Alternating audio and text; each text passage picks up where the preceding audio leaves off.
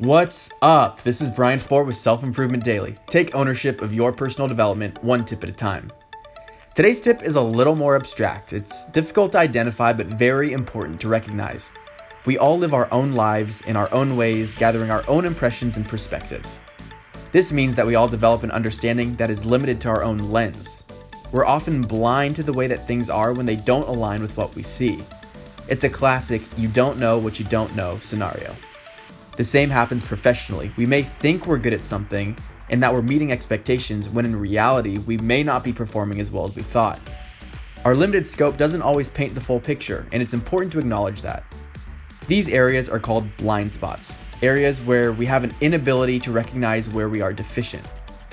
Fortunately for us though, there are ways to overcome our blind spots. Try using a groupthink approach, and this is why working in a team can be so effective.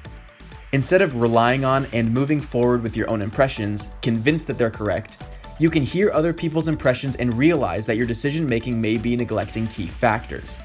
For this to be effective, everyone in the group must have an open mind and realize that the same information may be interpreted a number of ways.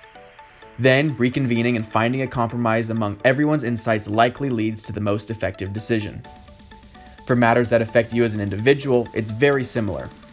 Have people in your network that will challenge your insights because their influence will help you gain clarity to what exists in your blind spots. You then take it from there, knowing what you didn't know before, and can begin filling in the gaps in your skill set or your thought processes. Find a friend that you trust who can call you out on your deficiencies.